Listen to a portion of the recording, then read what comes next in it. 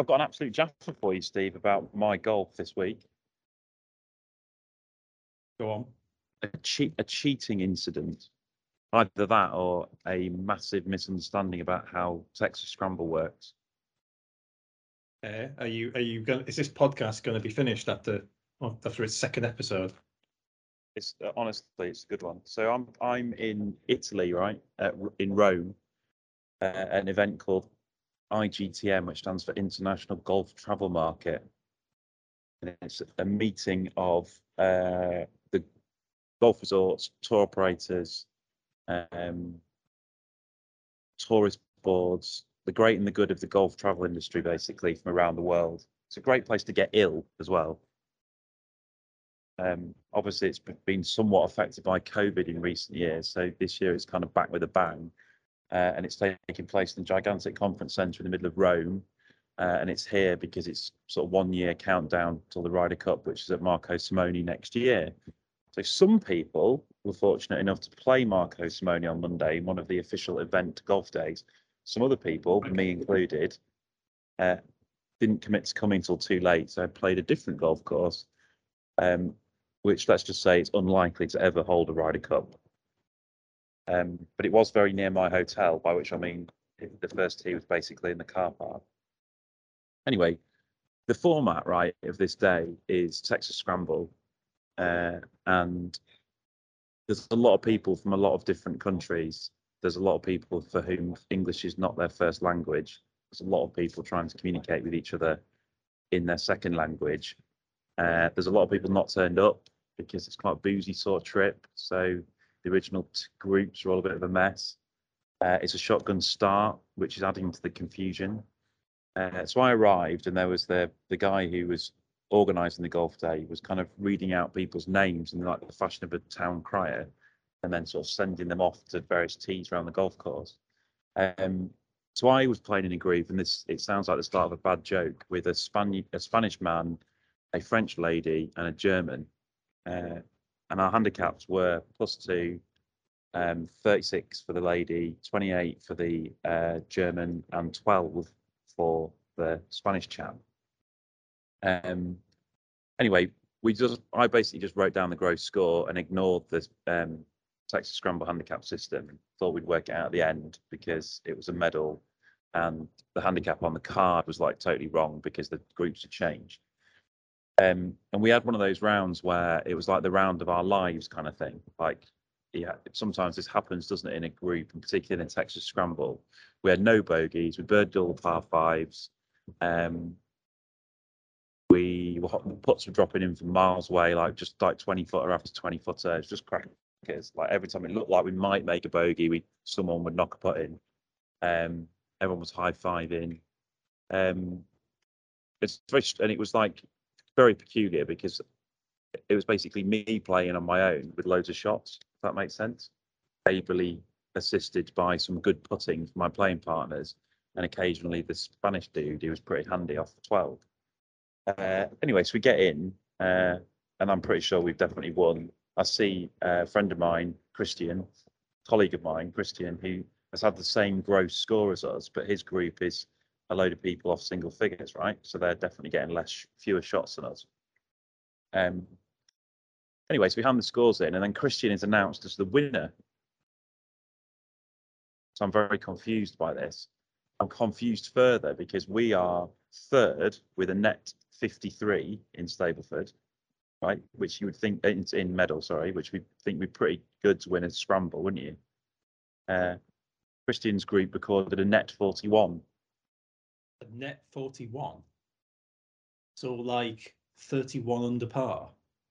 It was par 72. Not only that, there was a group in second place with a net 43, and the handicaps of Christian's group were, well, they got 8 shots, so apparently they'd had a gross 49. How? Seems unlikely, doesn't it? Like how? I mean, listen, in Texas Scramble, like 53, 54, that would usually, you'd usually be in the frame with that, wouldn't you? Net 53 is getting the job done, isn't it? Yeah, It's well, like no, going I mean, to, I have seen a very low 50 in my time. I have seen like a 51. even not a 41. I've never seen a 41. So I imagine you handled this in the calm way for which I know you, or did you kick up a fuss? So I went and spoke to the Italian chap who was organising it, and it was basically impossible to explain why this wasn't possible. He kept saying, "Oh, it's just how the Italian handicap system works," and I kept saying, "Yeah, I understand that it might be different, but there's just no way that it can a net 65 with their handicaps can't lead to a gross 65 with their handicaps can't lead to a net 41. It's impossible." And also, we've literally just had the best round of our lives, and we've lost by 14. Sorry, by 12. How is it? It just doesn't compute. Anyway, so then he sort of began to understand my logic and went to check the cards. And then he came back and he changed our score, but not the 41. And at that point, I was just sort of laughing and thought it doesn't matter. Anyway, then we were giving Christian like dogs abuse on our WhatsApp and calling him all sorts of names. And he got very upset. So he walked 2 kilometers back to the clubhouse from his hotel to go and sort of basically say we won, but I don't think we should have won. The people were so cross that their judgment was still being called into question. Like half an hour later, that he was then getting pelters from them as well. So he was getting it from all angles. So we've made him donate the €100 voucher that he won to another colleague who's here, whose birthday it was. We've agreed that we'll speak about it no more. Yeah, wow. Wow, net 41. Exactly. So I was thinking there's definitely a podcast on formats because Texas Scramble is it's strategic, right? There's an awful lot to it. Where does the better player go first or last or blah blah blah blah? It was really good. But you had the absolute perfect group, didn't you? Because you had you, who are obviously basically going to be responsible for a lot of the golf shots, because obviously you can find Yeah, fairways and greens. But you've also got a handy player who can hit it close on the occasions where you don't. And then you've got two other players who can hold putts and are like absolutely tanking up your allowance on the. It's perfect group, isn't it? yeah, it was. Yeah, it was awesome. And the lady we had was really really good at putting. It was brilliant. We had a great time, which made it all the more annoying that we ended up losing by 12. Oh, Christian, you're never going to live this one down. It really is the gift that keeps on giving. He Anyway, so thinks his, that's what I've been doing. he thinks his handicap should be about 6 shots more than it is anyway. So to get destroyed in this fashion must have been doubly irritating for him. I'm glad you've played golf. I haven't. I had a weekend off. No golf. Birthdays. Well, I guess all of this Texas Scramble shenanigans in different countries and different handicaps and a new golf course kind of segues us neatly into our topic for today, our big topic for today, which is the World Handicap System. We've also got a really good rules query to do later on, but I think we'll do the meat and potatoes, shall we, first, of WHS. Have we got enough time? I mean, I've just started listening to this podcast by this like entrepreneur technology guy, and his average podcast is like, well, the one I'm listening to at the moment is 2 hours 34 minutes, and I was Okay. thinking, do you know what? This could easily be 2 hours 34 minutes getting into the World Handicap System, and we could be here all day. Yeah, I think it's a big topic and it deserves a big answer, as Noel Gallagher once said. Uh, yesterday, the golf on Monday rather, there were a lot of variables not helped by the language barrier, but not also helped by we had to work out a playing handicap, the course handicap from our indexes. I think they capped the limit of the handicap. So the lady was actually off 45 and she was cut to 36, so on and so forth. And then we had obviously the handicap to calculate the handicap for the format, which is some convoluted 25% of this and 20% of the other, I think. And it was obviously kind of made possible, in theory, that we've now got this equitable cross-border system. We're 2 years on from, approaching 2 years on from the advent of WHS in Britain. and it hasn't been without its problems. So I don't know how we're going to do this. I've made some notes about what I think the issues are, and then you will probably be able to tell me some more. Do you want me to give you an opening statement? Because obviously I've spent most of the last 5 years in WHS in one form or another, so I'm pretty clued up on it. Let me go through my little list. And then he wants to get it. He wants to get it off his chest. You get it off your chest, Tom. This is what I think the issues are. So we've got submitting of scores cross border. We've got the fact that T's are not stroke rated for all genders and therefore abilities. We've got issues with playing course calculation, whatever it's called, PCC. We've got this business of casual rounds allowing people to manipulate the handicap up or down to suit them. We've got this peculiar thing where we've got a brand new system, but then we still have to make a secondary adjustment to play match play against one another, which is odd if the system's fit for purpose.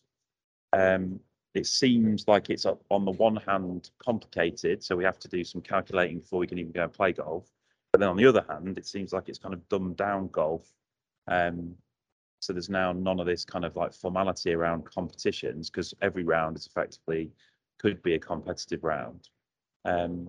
So some of it feels like it's because it's new. Some of it feels sort of fundamentally a bit flawed. Some of it feels like issues they could iron out. What do you reckon?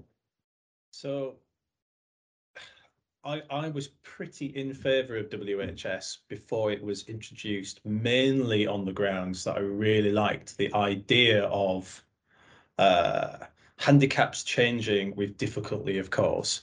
You know, I did like the idea. I mean, it was that I know CSS did this to a point, but you never ever when you went to play somewhere else. If I went to Troon to go and play around, I never ever looked at CSS on the scorecard or SSS and then said, oh, right, I'll add another 3 to my score. You know, your handicap was just your handicap. So I really like the idea of your handicap changing in terms of the difficulty of the course. I really liked the idea of being able to go to other courses and put scores in for handicap. That was a really attractive thing for me as someone who plays a decent amount of golf away from his home club. You know, I do get about both with my job and socially, because I like playing a lot of different courses. So I was genuinely in favour of it. As time has gone on, I've become less enthusiastic about it, and I think that's not so much because of the system, Tom, but because of the way it's implemented or not implemented, depending on where you are. So, I mean, I know we're going to get into some of these topics, but 2 years on, you know, trying to put a score in another country is still an unbelievable faff. I mean, like much more than it should be. You know, we say, secondly, we say we play to a world handicap system, we play to a unified system across the globe, but we don't. We don't. Some places do course rating, some places do course rating minus par. Some countries say that match play can count for handicapping. Some say it don't. Some say 4 balls can play. So it's all like the way that it's being implemented. I could get into a rant here. I need to stop so we can move on. But it could get into all sorts of different things. Let me just sort of allow you to pause for breath a minute. Well, I'm kind of going to split those two things in that one point into two. So it's called, well, I think what you're saying is it's called World Handicap System.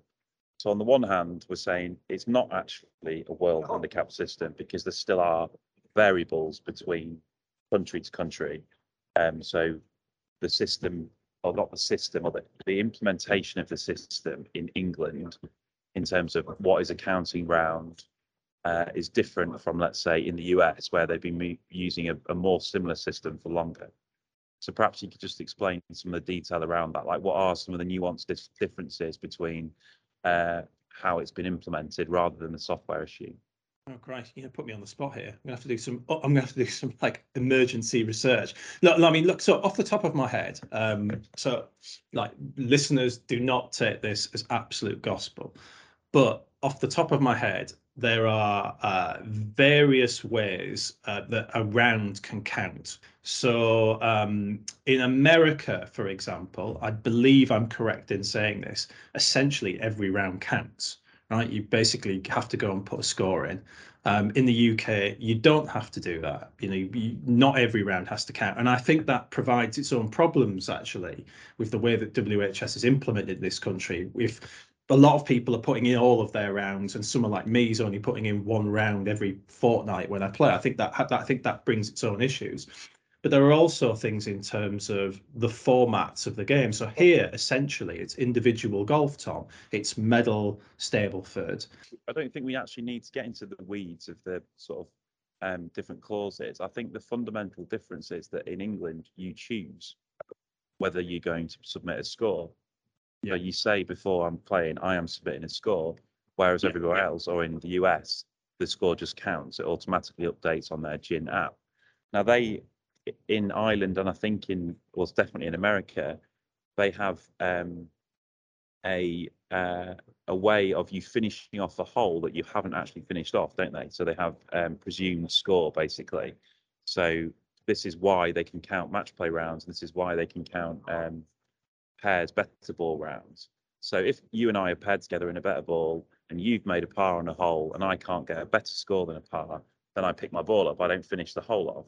But in order for that round to count for my handicap, I have to put a number into the app. And they have a guide that basically says, if you're this far from the hole, add 1. If you're this far from the hole, add 2. So you're able to submit an assumed score. So you still have this business where that assumed score, I would say that 9 times out of 10 is lower than you would actually score. So you have this kind of falsely low handicaps often still in the States. And I thought this is the precise problem that WHS would resolve. And I just don't think it has, because the system is fundamentally not the same. Because in the one instance, you submit in every score and you have like a very comfortable way of a score being portrayed to facilitate that. And in our countries, we have the opposite, where we still choose whether we're submitting a score or not. Yeah, I mean, and let's be clear, right, why we're choosing. Because I'm sure that when this evolution was happening, everyone would have liked everyone to have been on the same page. We're choosing in the UK because British golfers wouldn't accept putting in every score for handicap. You just could not get that through. There's no way you'd be able to get clubs to do that. They just wouldn't do it.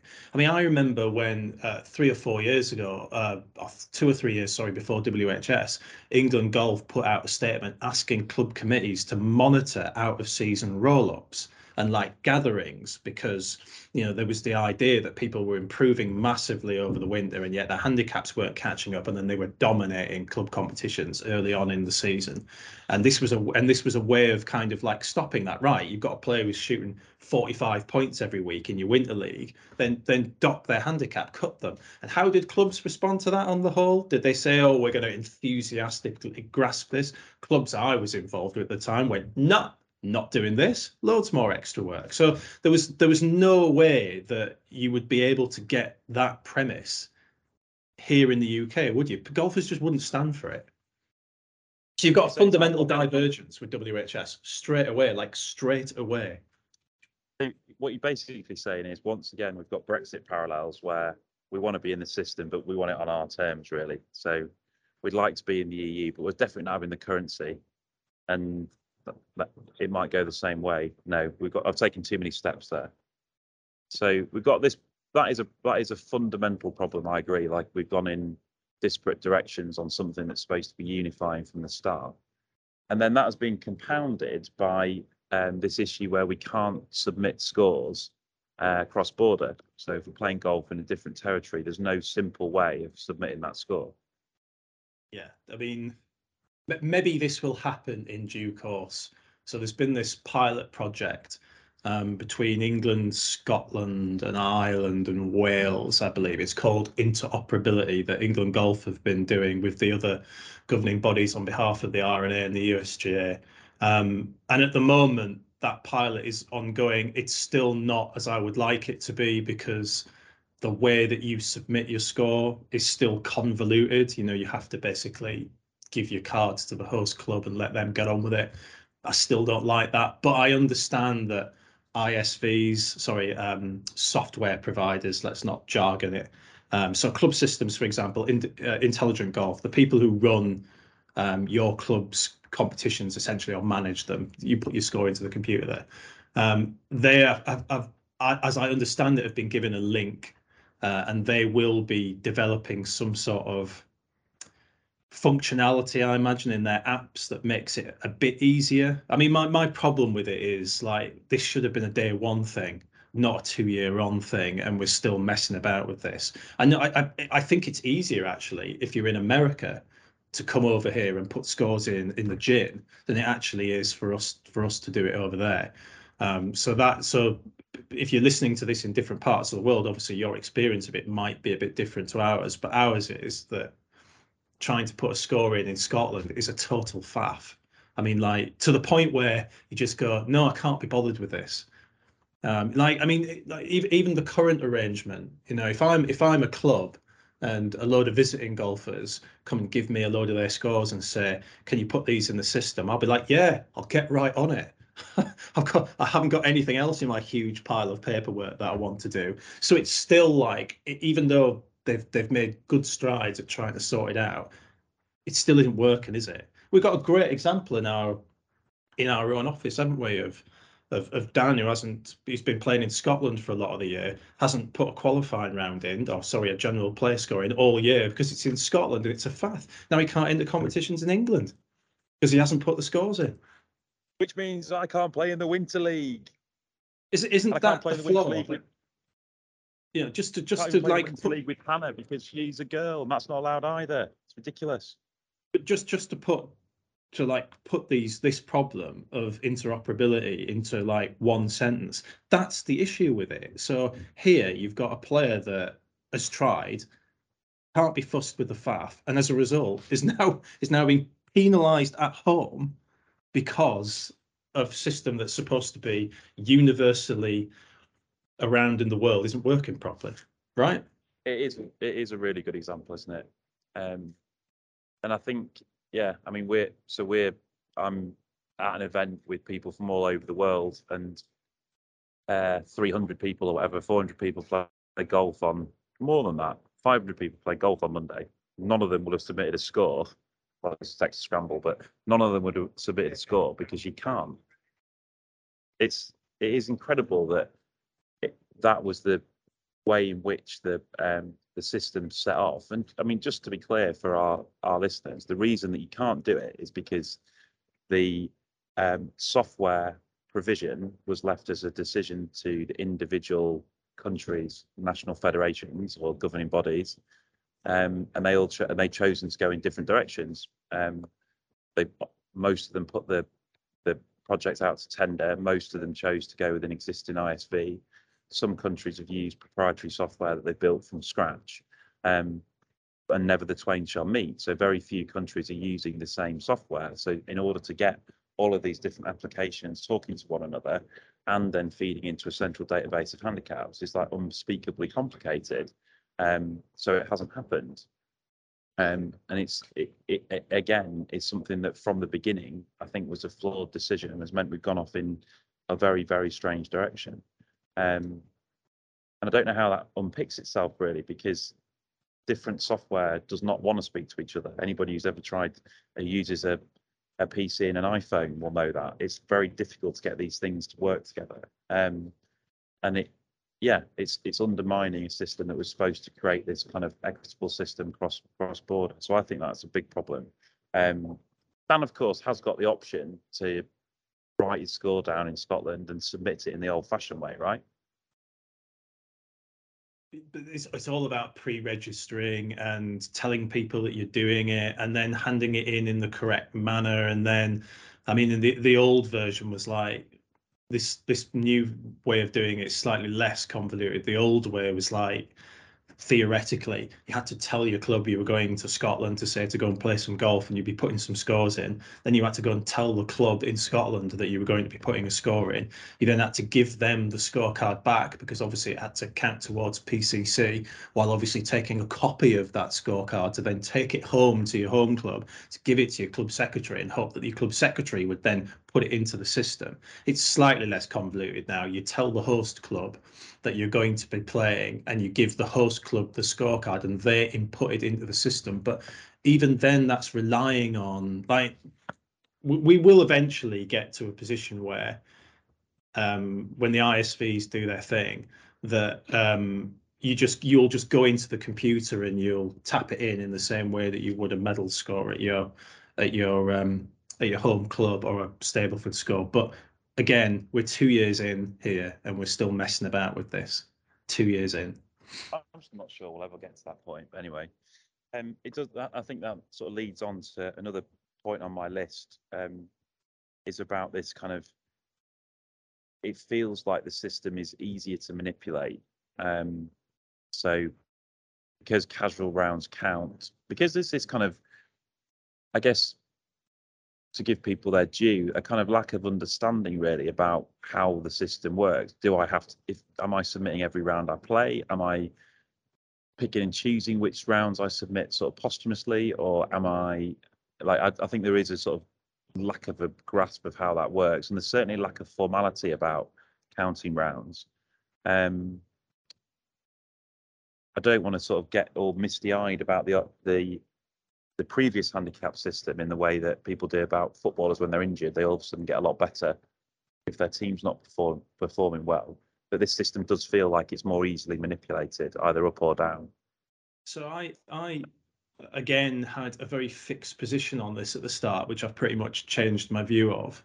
I mean, the whole problem with this is going back to the essential argument of should every round count or not, and WHS is built around every round counting, because if you think about the way that your handicap works, what were we told in the run-up? We were told, right, your handicap will be more accurate if you put in more scores. So my handicap at the moment is terribly inaccurate because I'm woefully out of form, but I'm only playing once a week or once a fortnight, so it's not catching up, right? But if I put every round in, it would catch up. So that leads me to where I was at the start. I initially thought it would be very easy to catch cheaters with WHS, because I thought if you put in a load of bad scores and then put in a good score just in time for a board competition, it would be very easy to see. And I think for cheaters who are unbelievably stupid, that is the way. But I actually think most people are not stupid, and that cheating for those who want to do it could be very much more nuanced. I was playing a general play around at a rare one a couple of weeks ago because a mate of mine was in a rolling Stableford and he needed a partner, and we were going to be playing off the yellows, and I thought, right, I'll put in a rolling Stableford. And I was having an okay round, and the thought came into my head that this was going to become a counting round in essentially a non-competition round. Now that didn't bother me at all. I've been in such poor form. I was just happy to be playing okay. But it struck me that if I wanted to sabotage that round in that environment, I wouldn't have to do a lot. You know, like if I had a 50-foot putt, very easy to three putt from there, isn't it? Very easy to hold, you know, if you go in a bunker, to just leave it in a bunker. Obviously, we're talking about golfer integrity here, but the point I'm getting to in a really long-winded way is, you know, we think about cheating as, oh, this player's put a load of 95s in and now suddenly shot 75 on tournament day. But actually, it'll be massively more nuanced than that, won't it? And general play allows that, because the system's not going to say, oh, he's put a load of 88s in and here's an 82. Do you know what I mean? And how easy is it to do that with general play? It's like so easy to do it, you know, because how could you ever tell? Oh, I've just three-putted from 50 feet. Nothing unusual about that, is there? But what if I deliberately did it because I was having a... Do you see what I'm trying to say? I do see exactly what you're saying, yeah. I mean, to play devil's advocate to that point, and you did touch on it yourself, like it does come down to player integrity, and all systems can be manipulated.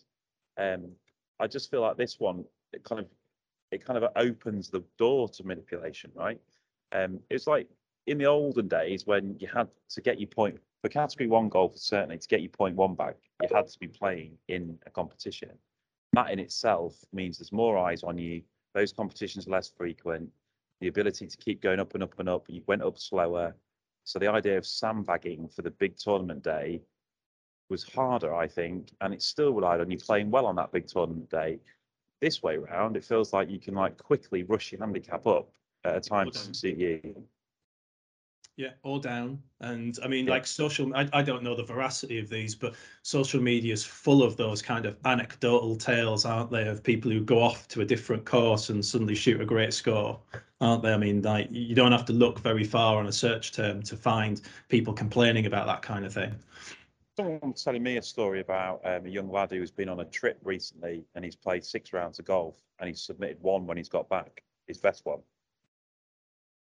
And it's hard to be too curmudgeonly about it, isn't it? Because like it's someone who's trying to get their handicap down. They want to be sort of playing in better and better competitions. They want to be able to tell their mates they're off scratch or whatever else. But it's still not right, is it?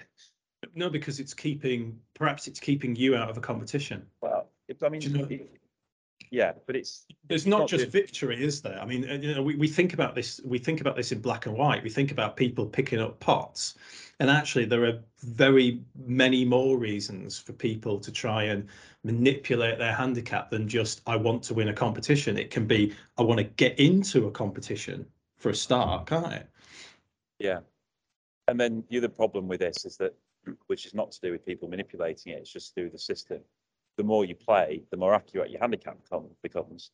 But how often do most golfers actually play? That's another problem, isn't it?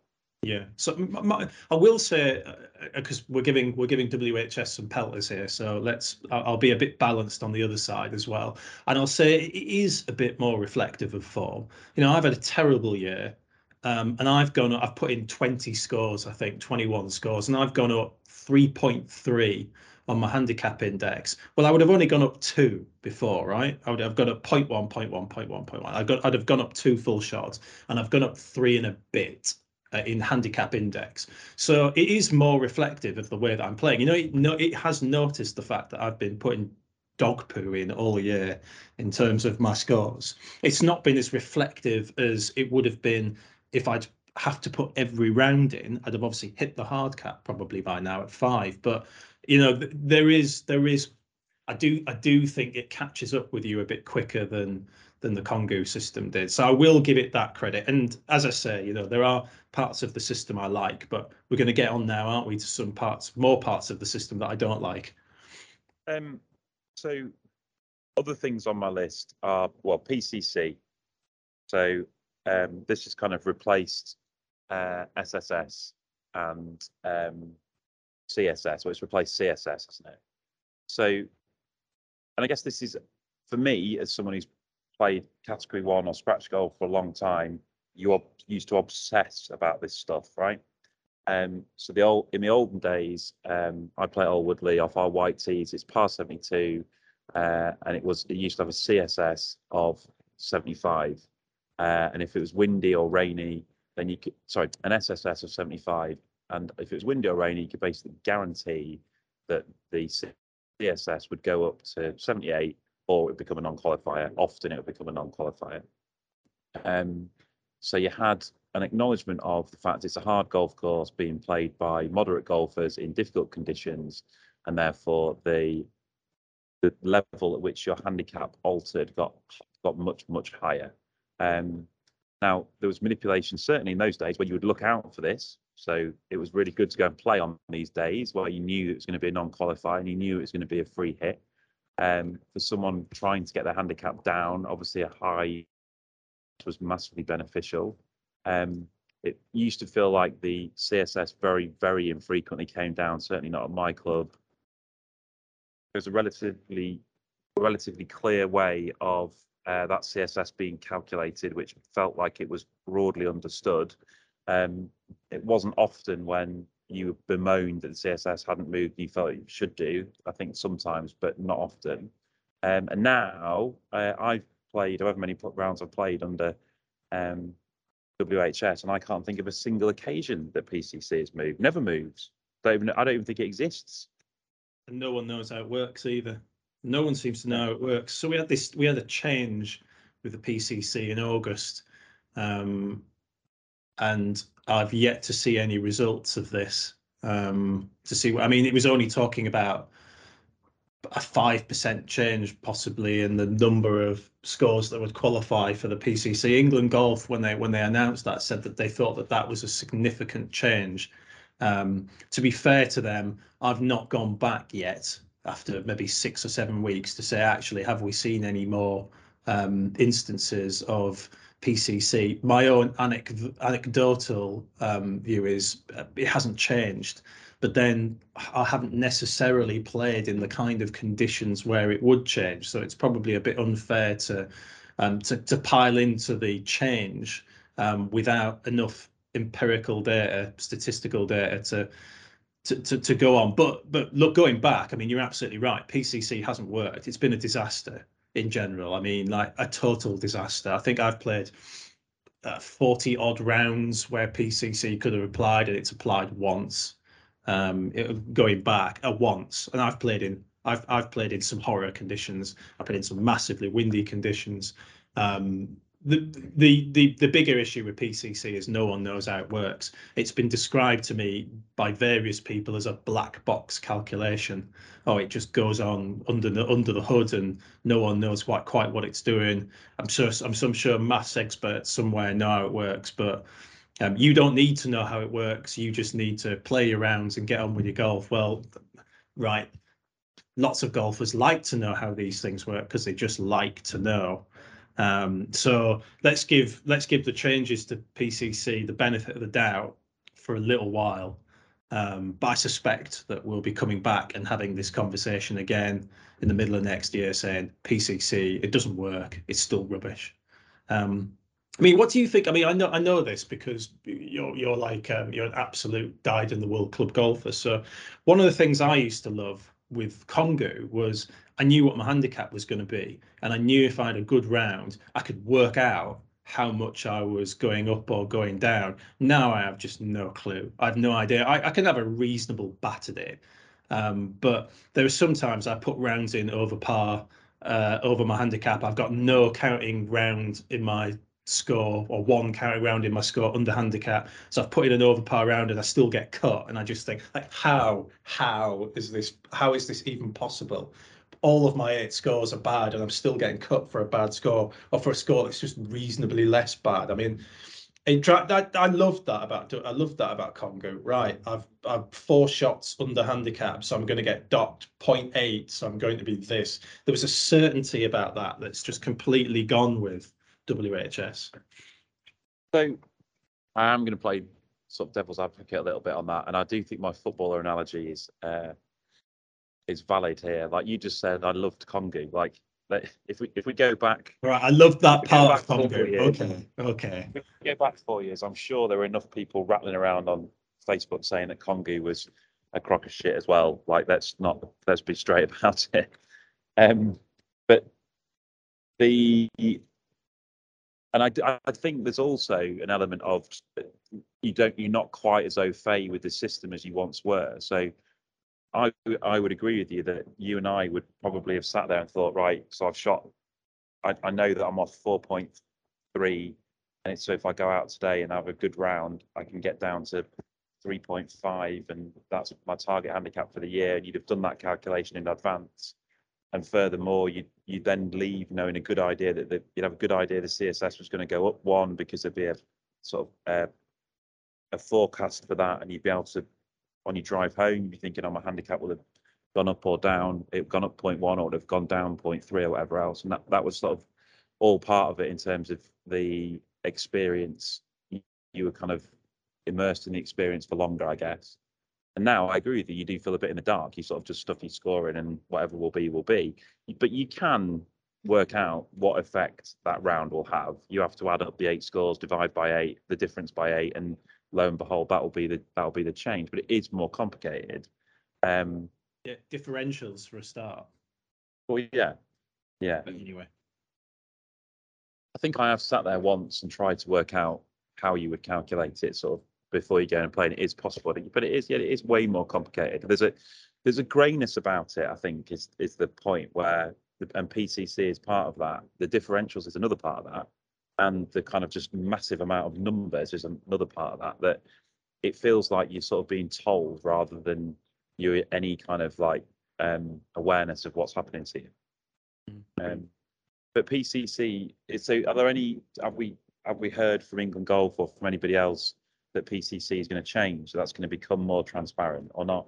Yeah, so there's this change that was done in August that I was talking about earlier, where they've recognised, the handicapping authorities, that it wasn't working as they wanted it to work. So they've made an adjustment to the calculation that came into effect sort of middle of August. So the point I was making earlier is, it is a bit early, isn't it, to be saying, you can't have a change like that and then say after 6 to 8 weeks, oh, it isn't working, it isn't working. We need a year of data really to see. Yeah. So we're not a fan of PCC, but we think something's happening about it. And I guess it is a new system. It will have teething problems. I think everyone sort of accepts that. It was a kind of seismic change. Yeah. There was a rules change, wasn't there? Whatever it was, 4 or 5 years ago, which was big. But this one was massive for golf. I mean, it totally sort of changed the way that we kind of work from a handicap point of view. So there was always going to be difficulties with it. Another thing I've written down is around the rating of courses for different genders, or different tees for different genders, and this just feels like a kind of open goal that's been missed. There's an awful lot of talk about trying to make the game more open and accommodating, regardless of who you are. There's been an awful lot of a big movement to try and get rid of the idea of ladies' tees in inverted commas and have just ability tees. Given that is such a current debate, and this handicap system was so current, it does feel like a missed opportunity not to have done that from the start. I mean, there's a wider problem with course rating, I think. So let's get on to course rating generally after this. But I think this is just bogged down to, or come down, sorry, to a very simple answer of resource. In that when they were doing this, they were doing, and I mean the governing bodies rating golf courses under the USGA course rating system, they were doing it at a bit of a rush. They had thousands to go and do and try and do in time for the introduction of WHS. I mean, remember, WHS was supposed to come in 2019 and did in some parts of the world. It only came in here 2020. I think in a lot of other parts of the world, it started in January 2020 and it came here in November. So you've got governing bodies that are rushing around trying to rate courses.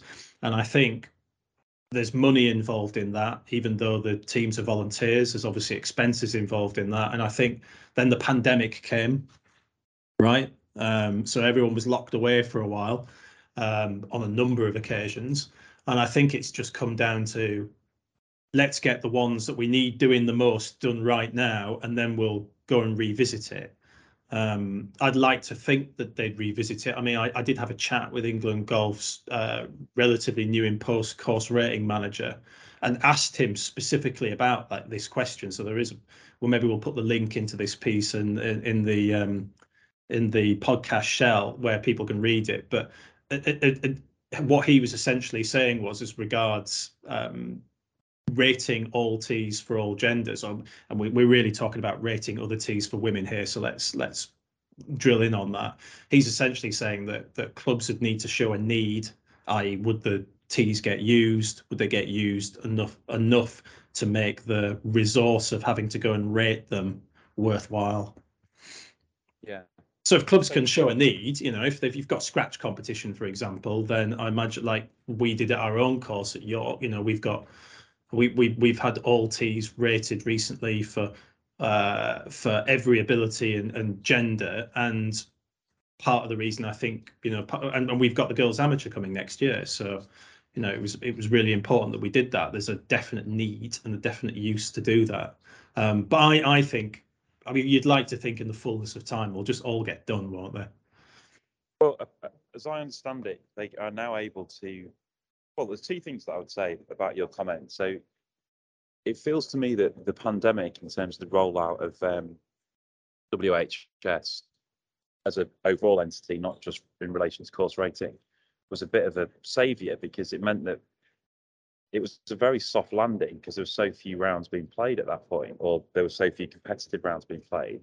And I think we're now only really one season in when the grumbles have really sort of surfaced from people who experience the system competitively.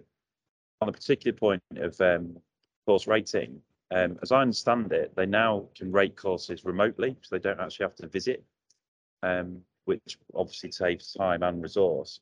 They'll give you a temporary rating, but I mean, to give you an official rating, they're still going to need a team on the ground, filling out that form, looking at all obstacles and psychological difficulty, and so I mean, I accept, yes, you can get a temporary rating. I think there's a course near us, isn't there, Woolly Park, that's done exactly that. They've got a temporary rating for some of their agenda tees, but ultimately it needs boots on the ground, doesn't it? Yeah, Woodley are doing the temporary rating thing this winter, and that's being done remotely. I just think it's indicative of quite a lot of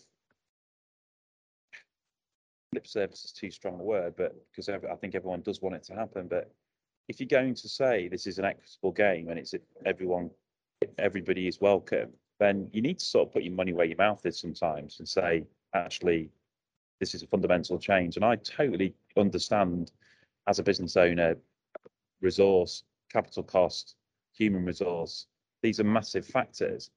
But if your decision tree is, so let's get the men sorted from the men's tees and the women's sorted from the women's tees, that is not an equitable decision-making process at all. That is how we've always done it. So I think that is a real missed opportunity. And if it meant that we had to delay it a year, then so what? I agree entirely. I don't know why, on the one hand, we're talking so strongly about equality, diversity, and inclusion in golf, and then allowing something like this to happen. And then we think this the overall sort of course rating system process is not quite right. So there were just too many anecdotal stories of, clubs with traditionally very hard golf courses somehow having relatively low course ratings compared to other places. I mean, I'm a perfect example of this, but because I've gone from a course that was 6,730 yards, but wide open, albeit with some real challenges, forced carries over water, particularly on the closing hole. I've gone to a course that is 6,350 yards off the whites, but it's incredibly tight. Lots of trees. If you slightly pull or slightly fade a shot, you're in trouble. You're in trouble.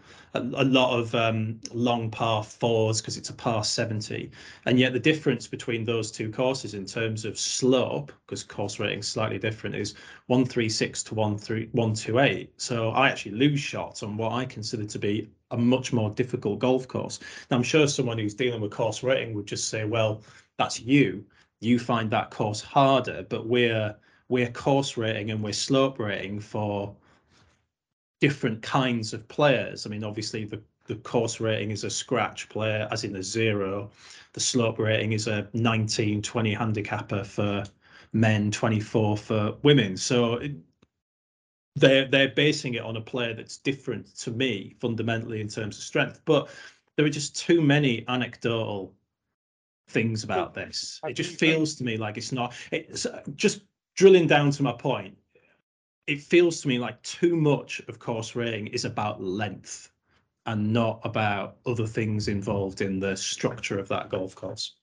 Have you seen the document that this B1, is how we do it? Yeah, I've seen.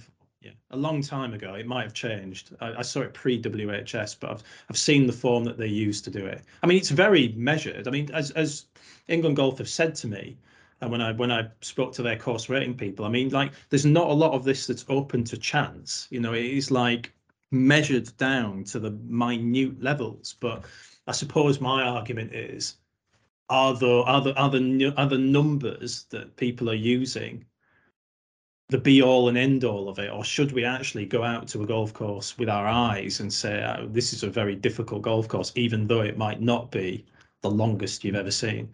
Yeah, I think that is probably worth a sort of deep dive on its own. Like, we should go through some of that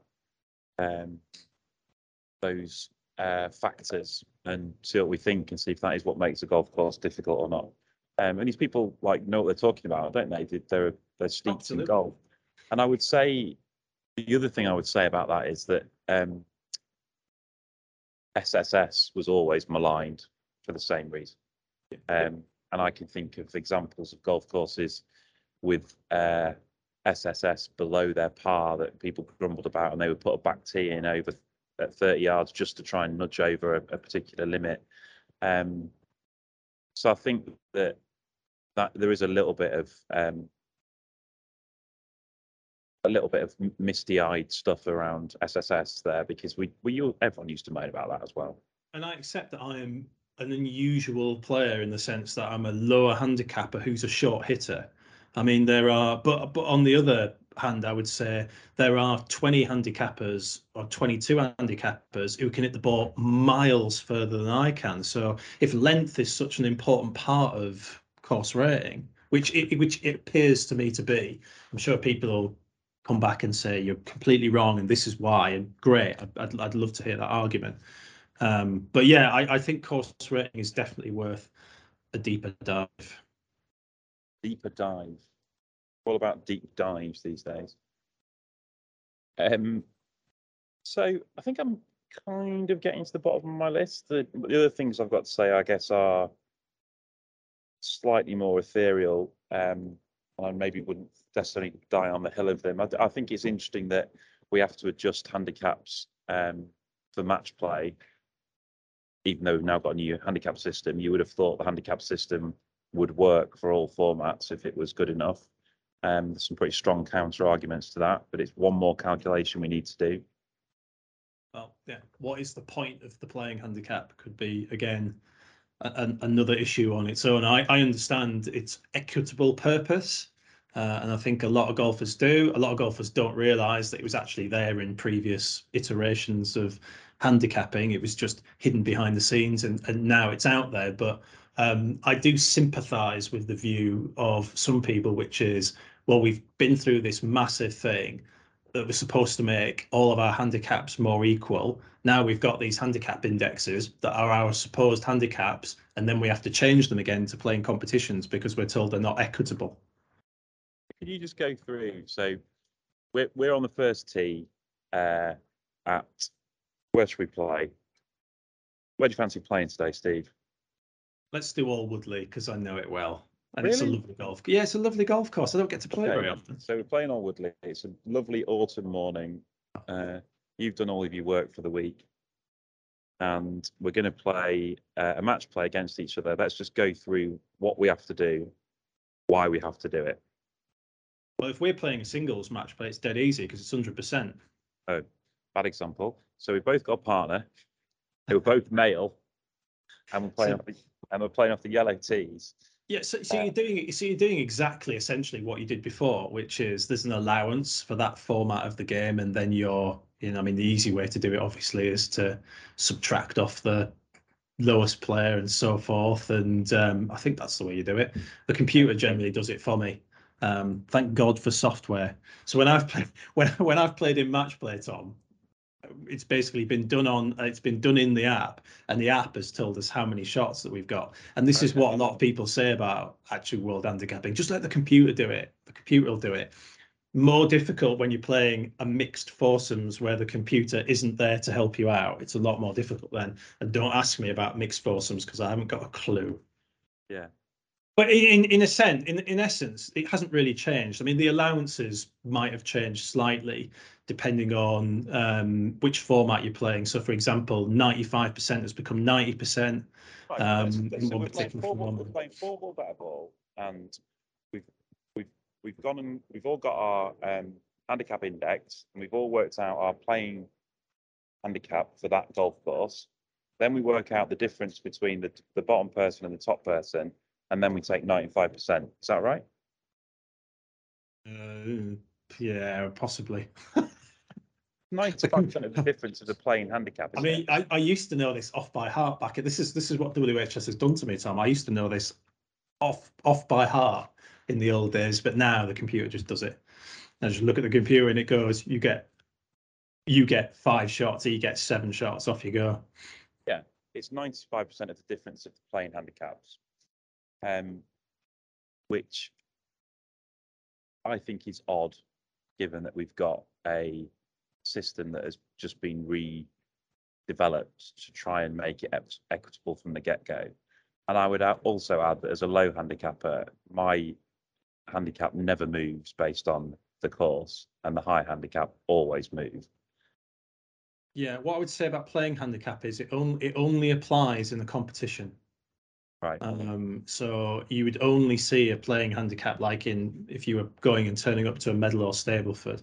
I'm going to edit this out if I'm wrong, so it'll never hear the light of day. But I think what you're talking about in terms of allowances there in match play formats, it's just off the course handicap. It wouldn't be off the playing handicap, because the playing handicap is a really weird thing that applies to particular formats of the game and doesn't actually affect your handicap in any way in terms of the score that actually appears in your record, which is confusing in itself. Because you know, I mean, I've written about this as well. I hate I'm supposed to get 13 course handicap shots, but I actually only get 12 in this competition because the playing handicappers. And it's fine, Tom, saying to me, well, this always used to happen in the old days anyway. Well, yeah, but I didn't see it. It wasn't being played out in front of my eyes, was it? Wasn't literally like looking at my scorecard and seeing a shot disappear because it's there written in front of me. I mean, like psychologically, that does have an effect, I think. I'm only getting 12 shots, but I'm supposed to actually have 13. Yeah, I think, right. So I think I'm kind of reaching the end of my. I feel quite sated now. I've got a lot of it off my chest. You've got me wound up now. I could keep going.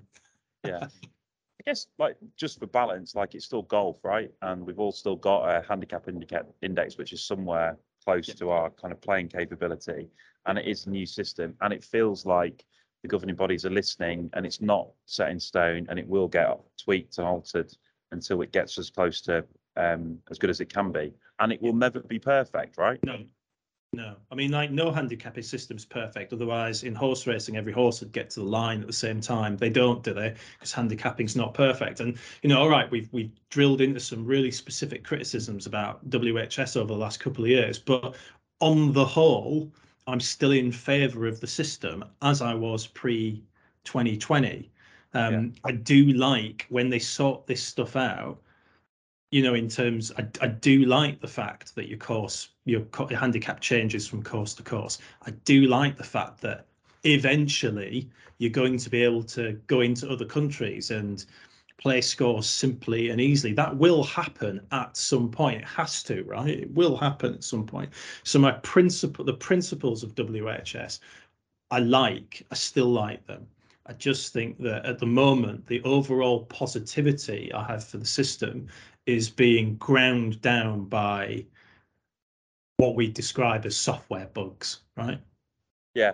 So I think I'm very much on the same page as you. I think that the intention of it and the spirit of it is absolutely right. More people playing more often, recording their scores, more accurate handicapping, this kind of Strava mentality of you able to track your own progress much more clearly. It just needs some clarification in terms of like what scores are we putting in and what scores are we putting in, and it needs these software bugs ironing out. And then I think the things we've talked around course rating, PCC, feels like they're more things that they are manageable things. Like they can alter those things. They can get the T's rated. They can tweak PCC. But there are fundamental things to me around what scores are we supposed to submit, and why not all countries playing by the same rules. And then the other thing is just around it's a good debate, isn't it? And like, let's face it, we all it's something to talk about, right? Well, a bit like VAR. It's a bit like VAR. It was supposed to end arguments. It's causing more arguments. We've been talking about it for nearly an hour and we've barely scratched the surface. So we could easily keep going. I've got 7% battery, so I think we'll move on. And we need to thank the Lord for this week's rules query. A chap called David Lord has written in. We don't know where he's a member. I wish we knew some more people about these people. We need some colour here, right? And I think this is a brilliant one. I read this and I was like, I've got no idea about this, literally no idea. So David Lloyd writes very politely, "Hi Steve, can you please explain a ruling?" I love the way that people treat you like Google for rules. We need a word for it, don't we? Rugel something. Anyway, not sure where a ball had come to rest. Another player shakes a small bush and a ball falls to the ground. The ball is identified. What is the ruling? Play the ball as it lies without penalty, question mark. Take a drop with a penalty, question mark. This sounds more complicated than it actually is, but we have to go into the interpretations of particular rules to find the exact answer. So you're allowed to take a number of actions in trying to find your ball, right? You're allowed to do a certain number of things. And Rule 7.4 talks about a ball accidentally moved in trying to find or identify it, which is essentially what's happened here. I mean, the player doesn't know the ball is in the bush, right? They're shaking the bush to see if it's in there. So the ball's been accidentally moved in trying to find it. It's also his playing partner, not him. Yeah. So 7.4 says there is no penalty if the player's ball is accidentally moved by the player, opponent, or anyone else while trying to find or identify it. Then when we go into the interpretations, which you can find in the huge official guide to the rules of golf, if you want to look this up, it's 7.4/2, which is titled lengthily, "Player attempts to dislodge ball in tree or step on ball in tall grass during search." And what this interpretation says is, if a ball is accidentally moved when a player is trying to find or identify it, Rule 7.4 applies, and the ball must be replaced on the estimated spot without penalty. It says this rule also applies in situations when the player is attempting to find the ball and takes reasonable actions that are likely to reveal the ball's location. And it uses a specific example of this where it says a player believes his or her ball has come to rest in a tree and shakes the tree, hoping to dislodge and find the ball. So what you essentially do is you shake the bush, the ball falls out, right? That's my ball. There's no penalty for doing that. And you basically put it back. So you put it back in the tree? In the bush, yeah. Or you basically replace it on its original spot. And if you can't replace it on its original spot, you estimate it. So you basically put it back in the tree as far as you can, and then you decide what to do about that. Are you going to play it out of the bush? Are you then going to take unplayable ball relief using the spot as the ball? So there you are. So the answer is, I hope I haven't drilled that out for too long. The answer is there's no penalty. The ruling is put it back, replace it on its original spot. If you don't know that, estimate it, and then decide what you want to do with it after that. Do you want to play as it lies? Do you want to take lateral relief from an unplayable ball? Do you want to go back and take stroke and distance and hit it from where you played it before? But that's the answer. That is absolutely incredible, Steve. There's no way. If you'd asked me to guess that, then I'd have said we just play it from where it lies because you didn't shake it. That's amazing.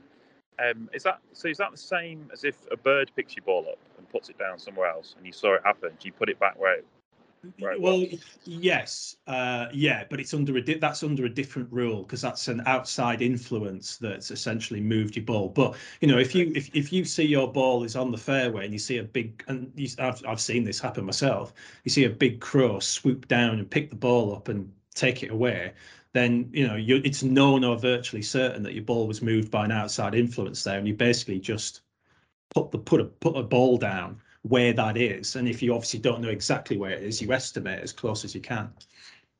That's absolutely brilliant. Absolutely brilliant. Right, I think we'll call it a day. I do want people to subscribe to this podcast. So we're going to be doing weekly podcasts, which are going to be this kind of deep dive into club golf issues. WHS obviously a massive topic. Feels like we might revisit some of that in yet more detail. We're also going to be getting stuck into rules queries. Steve, as you know, is a qualified rules official. So it's really helpful to us if you subscribe to the podcast. I am now going to go and talk to some more people about their golf resorts around the world. We'll see you again soon then, Tom. See you, mate. Bye. Happy selling. Bye.